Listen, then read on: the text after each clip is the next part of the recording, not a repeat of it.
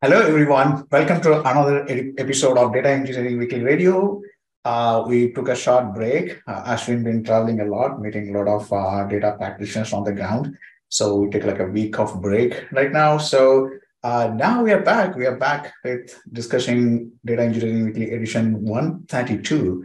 It's been a fast forward because we kind of lagged a little bit. So we wanted to kind of discuss about what is happening in the latest side of it. So that's why you see some kind of a lift in the editions that we are discussing. And as usual, we have Ashwin with us. Hi, Ashwin. Hey Anand, hey everyone. Like Anand said, I've been traveling. I think I did 8 cities over the last 2 to 3 weeks in Mhm. US, in Europe, and in India. A lot of learnings on the ground in terms of what's happening in the enterprises, largely while they are slow to adopt the technology movement.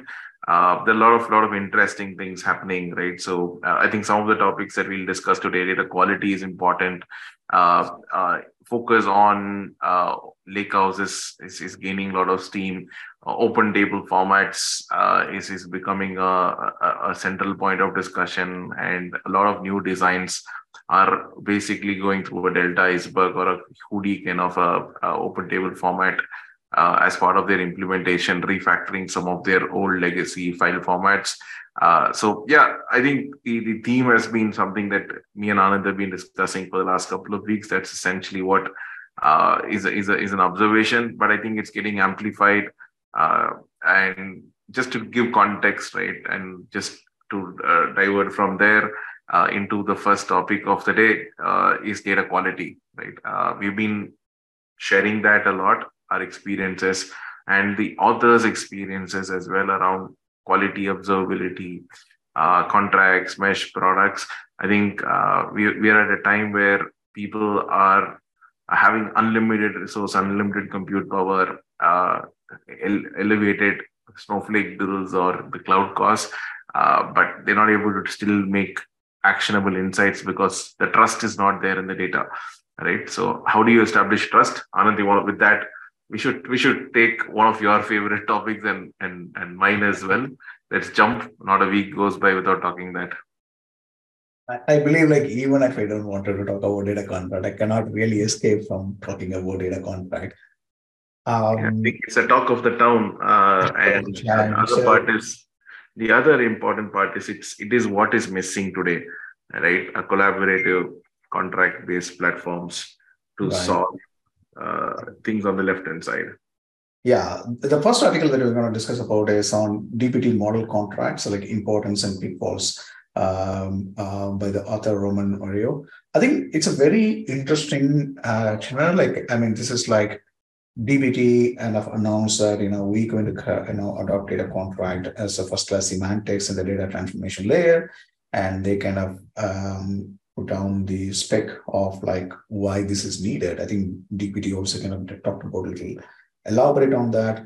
And schema breaking changes, data quality checks, like lack of data quality, there's been a bigger concern in the data transformation layer. So this article in specific is kind of talking about the first part is talking about why DBT model contracts are important. I think the author's talking about why data quality and consistency is important, enhancing predictability and reducing the ambiguity, reducing the errors and preventing propagation. There's a lot of good things about how DBT kind of done that. What is your general take on that, Ashwin, on DBT side? I think, like you say, Anand, and I think you've been an active evangelist in this particular area as well around how to build contracts with your schemata as well. I think it's a fantastic space to be in. This particular blog written by Raman talks about the importance of contracts, importance of how you approach that from a DBT lifecycle perspective, and how contract specifications helps you to avoid the bad data from entering, right? So I think there are two parts to it, right? One, you can definitely enforce schema level constraints at the while the data is getting inserted, but during the code processing itself, right? So how can you have a more flexible a markup language type specification defined. I think that's what the DBT contracts is all about, right? So Yeah. that flexibility to add constraints, the flexibility to add what you would expect on top of it. The blog is quite detailed. It talks about what is possible, what's not possible. How do you what's a limitation if you're using a lot of views? What will happen? But it covers in general the full life cycle and the importance of reliable data pipelines and how we should use that. Yeah, the thing is like kind of very attractive to me to this article is the reason why I kind of featured in data engineering weekly is that I talk about pitfalls of DBT model contracts and examples of it. I found it's very interesting. Like I think one thing I really liked about this is like kind of a very non-vendor Correct. way opinionated this articles like now there's been DBT model came in and like the SQL mesh kind of saying like no this is really wrong. There's like vendors having a different takes on those things when it comes from a data practitioner side of it that Correct. really kind of gives a good opinion and like a very good way to contact about it. Totally. I think the problems are even with a DBT model or a contract is what if you have 1,000 models? What Yeah. if you're producing more than how much you can actually monitor, right? And the second part is you define a YAML specification, but how do you collaboratively work between your Right. consumers and your producers, right? In defining what can be expected and defining that contract once. Right, the reinforcement of it, the collaboration of it, particularly in large enterprise projects, would seem a very bit challenging, right? So, how do you think, Anand, we should address that part? What any recommendations on that? Um, I think the key piece of data contract is a collaboration. It like data transformation or data creation is very collaborative work. I think what we have created over the period, like pretty good tools and educations around what it means to create the data, but Yeah, we have never invented or discussed a lot about how do we enable collaboration yeah, on top of it. I think that's where the key part of it, in my opinion. For example, like software development is a very collaborative work. How do we solve that? Jira is a collaborative tool. Like even though right. you kind of you like dislike whatever your take on that, it is Yeah, collaborative, right? So and then like okay, I need to push some code to production. I need a collaborative layer where it is GitHub. Fundamentally, if you think GitHub as a code repository, the way GitHub works is actually a collaborative layer. You need to have somebody to approve. You can create your own workflow. You can systematically enable a collaboration between those things. correct. These are the critical components that enable what I call is as the industrial scale software development. And the real question is like, what is the tool? What are the set of the tools that are going to enable an industrial scale software development? If you take data creation, data value creation, it's a typical value stream mapping. Somebody has to create a raw data, putting that data in here. You have to mash different components together, and then you have to produce a value. It is nothing different from a typical factory way of working, right? Like Yeah, if you're manufacturing certain things, you have to source some raw materials and you have to refine it. You have to transport to somewhere else.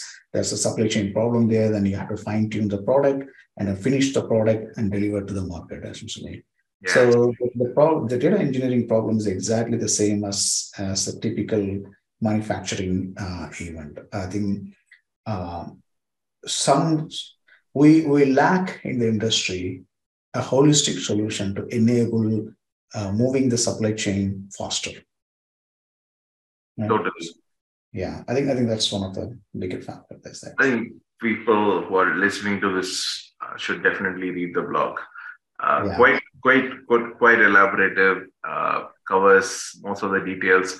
But I think you should also explore schemata. That's on the open source project that Anand is publishing as well. So I think explore that, and I think do share your views on how to implement data contracts and how are you implementing contracts in your organization as well. Yeah, as usual, if you wanted to talk about data contract or anything, just feel free to DM me or Ashwin. We're happy to share our, understanding about data contract, schemata, or whatever you want to talk about it. We're happy to jump on the call and discuss about it. Perfect. And that's a good segue into the second topic. I think that was in most of the meetings that I've been having with people of late. Lake houses, event streaming platforms. I think the world revolves around 4 or 5 topics only most of the weeks, and it's a common pattern, a common theme that I've been observing. Right, Anand, how about you? Yeah, I think it is an eventual reality. There's a very interesting fact about like the open format of storing the data and retrieving the data and interoperability among the data, whether you are going with a property solution, like a Databricks is the one integrated solution, or Apache Hudi kind of an open systems. I think people figured it out. It's like it is much efficient to store and retrieve on a scale that company is kind of growing, and especially the amount of data that each and every company now started. Like what it used to be a Google's problem, now every company's problem. Right, the amount of data that we are gathering, amount of feature that companies are gathering. So it's a very interesting trend, and it comes from Instacart. I was talking about how Instacart adds modularized data pipeline with LakeHouse Architecture and Spark. Very interesting. Being a very big users of Snowflake, now they're moving away from Snowflake to this one. It's an interesting trend to watch, in my opinion. Totally. I think in an earlier blog and an earlier data engineering weekly session, we did share the importance of using lake houses as well as the open table format. This is an implementation blog which talks about how Instacart went about implementing the logics, how they refactored their old Kinesis with Lakehouse plus Spark-based implementation, right? So it's pretty interesting in terms of how they've implemented it as well.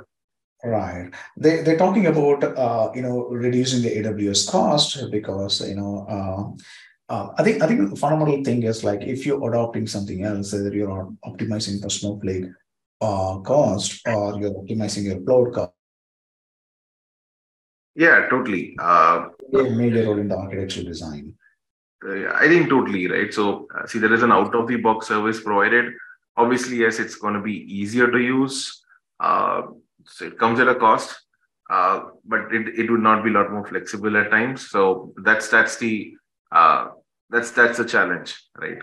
And the limitations in terms of the file format supported when it comes to Kinesis Firos, which is their event streaming thing, right? So while S3 supports all the open table formats, particularly around data lake implementations, the Kinesis Firehouse did not support everything, right? So it's still restricted to CSV, JSON, and Parquet format. So that's a limitation. Clearly, particularly when people do a lot of heavy reading for analytical processing. So, and that's why we jump onto an open table format, right? Easier to switch over, helps you abstract the storage from the choice of engine that you will use, particularly if you're choosing something like Iceberg or Delta. Right. So that's some of the primary reasons. Again, there are technical engineering reasons here as well. The flexibility, the SLA that's required, the file size that they are dealing with. So there are specifications that the blog covers. Strongly recommend you to read that as well. So those are more engineering specific, but a high level summary is they moved from an architecture that was using Kinesis Firos to refactored that to an open table format, leveraging Spark. Obviously, yes, they have to replace Kinesis with something. So that obviously Kafka is there, which is running and implemented over a Delta Lake. Right? Yeah.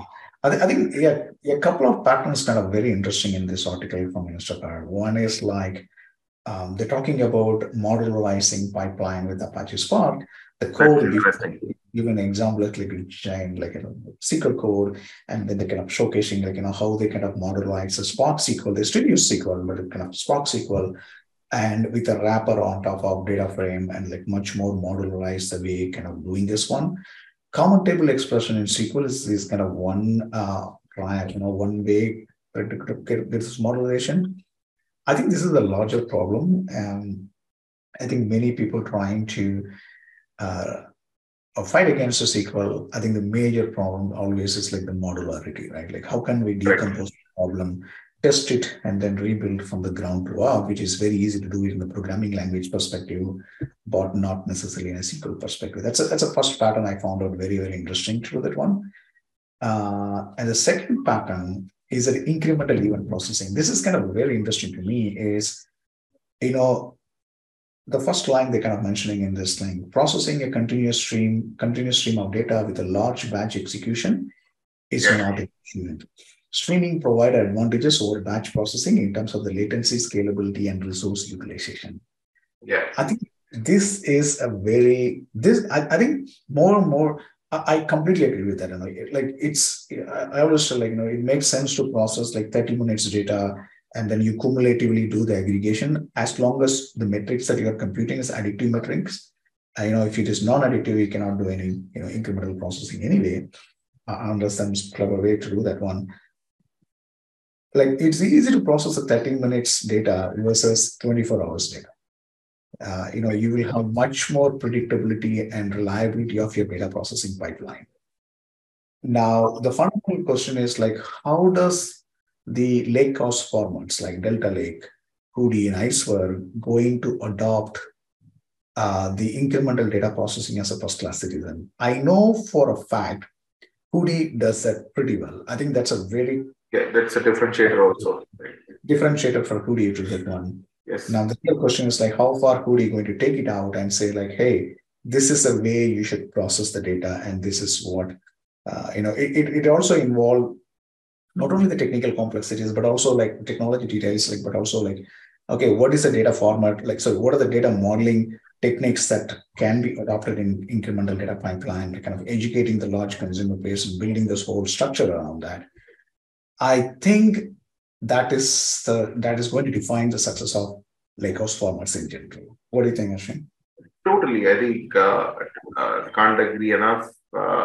And the blog towards the end, right, is quoting the author Ravinadas as well in terms of how the LakeHouse architecture has streamlined the storage and consumption and reducing the cost as well, right? So I think it's a common theme.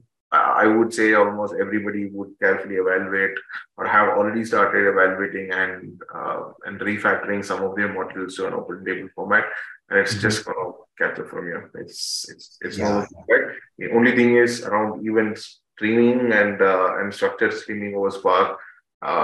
Which table format to choose, something that you need to understand and choose what's right for you. Yeah, totally. I think that's a good segue for the other article that we wanted to kind of talk about. I think we kind of touched a little bit on that, like from Abhishek Roy about credit size on talking about using Jira to automate updates in addition of Blue Table. I found this very, very fascinating. The concept of like, okay, you can create a Jira for a table change, and I can actually go and automate the table change. That was like a very interesting way of approaching the workflow supply chain management side of it. Have you seen any kind of cases, Ashwin, in your experience, like similar aspect of it, or like? Yeah, so yes and no. When they start, no. Then for more mature organizations where there are data teams that are specifically meant to do this, I'm not able to remember the right term here. That was used by Aman in one of his team is called like that at Akamai. They have a tag team, something like a tiger team or whatnot, right? So their job is to ensure they're able to do that. But the author here talks about automating things, right? So it's not a manual effort. It's completely automated. How they are approaching this entire code change, how they are leveraging the glue crawler, the problems with glue crawler, right? And all of that. So I have seen people use a similar pattern in some of the projects, but I don't remember if somebody has documented it really well, but not with Jira, right? So definitely there. Yeah, totally. I've seen this kind of pattern of Jira automation, like in Jira Ops, in the DevOps side of it and IT operation side of it a lot. It's great to see something on the data engineering side of it, in the similar automations perspective here. Yeah, correct. The interesting part is they did try the single massive script approach, right? Mm-hmm. Now with the staggered approach of people open up a ticket and how the crawler acts as well. I think they've kind of streamlined the entire process in my point of view, right? Mm-hmm. And it's a step by step process as opposed to one script goes and updates everything. Right. Yeah, totally. I think the last interesting article about is the extensive guide for server-side tracking. I think it's all close to kind of data creation. That's one of the areas that I'm very passionate about it. Yeah, I was And about to actually pull you on this, right? You write a lot of articles around server-side tracking, as and very close to event tracking systems as well. Uh, Based on your understanding, right? What's the problem here between client side and server side in the context of data privacy today, right? yeah, Uh, how do you see people should approach this particular problem statement, and how do data teams play a role in this? Because usually, my observation on this, when it comes to tracking, it's usually the request comes from marketing or growth teams, right? And right. engineering teams are like, and the engineering teams largely, not even the data engineering teams are the ones creating the client side tracking codes and developing all of that. I would like Right. to pull your brains and take your experience on this. Yeah, totally. I think what are the problem that the author is kind of highlighting in this extensive server-side server-side tracking here is it's true because like after the developers are not involved in like what kind of event that we should track and then educating of all those things, developers do track events in the scope of an application, whether the application is working correct or not. You use some log or a data log or something like that to do that one. But business operation is kind of completely different. It is a different context. The reason is like the growth and the sales and the product, the way they see the data in a very different way. And to kind of, it's very hard for an engineer to go and then if any system that we kind of design that engineers go and pull the requirement from all the other different stakeholders, it's bound to failure, because different stakeholders have a different expectation or a different view about what kind of event they should gather or not. So I think in on all practical way that development will not be involved in these cases is because it makes sense because that's not the primary focus. The stakeholders has to come across and do more work and to understand what developers can deliver their side of it. But the challenge with the front end, even in specific that you're asking about, one is like number one reason is like the speed of change management. If it is a web application, the release cycle is different between the entire software development lifecycle itself is different for developing your mobile application like iOS and Correct. Android versus the web applications, right? So if you found some issues there, you can quickly roll out some changes for web applications, whereas iOS and Android, it's not very easy to do that. So it makes sense to track more on the server side rather than in the client side of it. The second aspect is that the client side events can be easily tampered. You can spoof in, you can send whatever the malicious event that you wanted to send that, whereas server side events are delivered from your server, and you can have much more authentication and security access around that. So, I mean, it's a general term. Like if you're working in some enterprises and if you have to report some number that is kind of auditable, you cannot really rely on the client side events. You have to depend upon your server side event purely because the trustability and reliability and the regulatory requirement perspective, essentially. I think these are the bigger challenges I feel with the front end events. Correct. But server-side tracking is becoming more popular in each ways, right? Just to handle all the regulatory requirements. Obviously, yes, you don't get the full data, but then server-side is is what I have seen a lot of companies take up, particularly if they are restricted on the regulatory side. Right. I mean, it is a balance, right? Like, for example, if you are developing a user experience where major user action doesn't need to send any user activity back to the server, like, you're filling a form, you're just navigating to different things, and there's kind of a funnel way kind of user use that one. So in those kind of an applications, it's hard to rely only on server side event. You will get only your granularity will get lost. Right. So if you are looking at it kind of, oh, I want to do a user funnel analytics, like how do we want the users do that one in a non-trustable way, not like an authentic way to kind of making a decision out of any product decisions or any financial monetary decision that you want to take out of it. I wouldn't recommend to go with the front-end events, but front-end events can give you a lot of glimpse, like a lot of in-depth view, especially the funnel analytics of the user journey.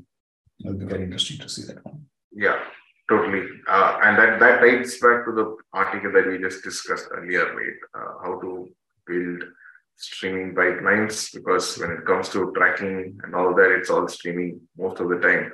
If you want to, depending on your use case, you can pretty much comfortably do a batch, but we are seeing a lot more near real time use cases getting built up. Right? So that you should. While this particular blog largely talks about how server-side tracking is implemented and all that, I think you should also read in context of the previous blog to understand event tracking, all that is definitely picking up. And refer to the Instacart blog as well and how it applies for data teams. Yeah, totally. Potential architecture that we can follow. Yeah, totally.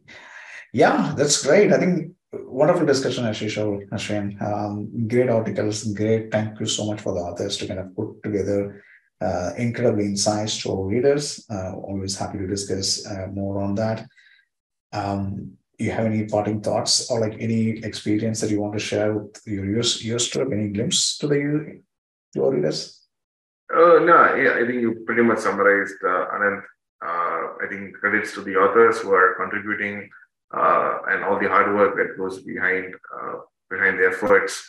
The blogs are basically a reflection of the hard work that has gone within their companies, which could have taken anywhere from 3 months to 1 year. So yeah, thank you for contributing, and I think thank you, Anand, for taking those blogs as part of your engineering weekly, right? So awesome. Until see you next week. Take care. Bye. Thanks a lot, everyone. Good, wonderful week ahead. Thank you. Bye.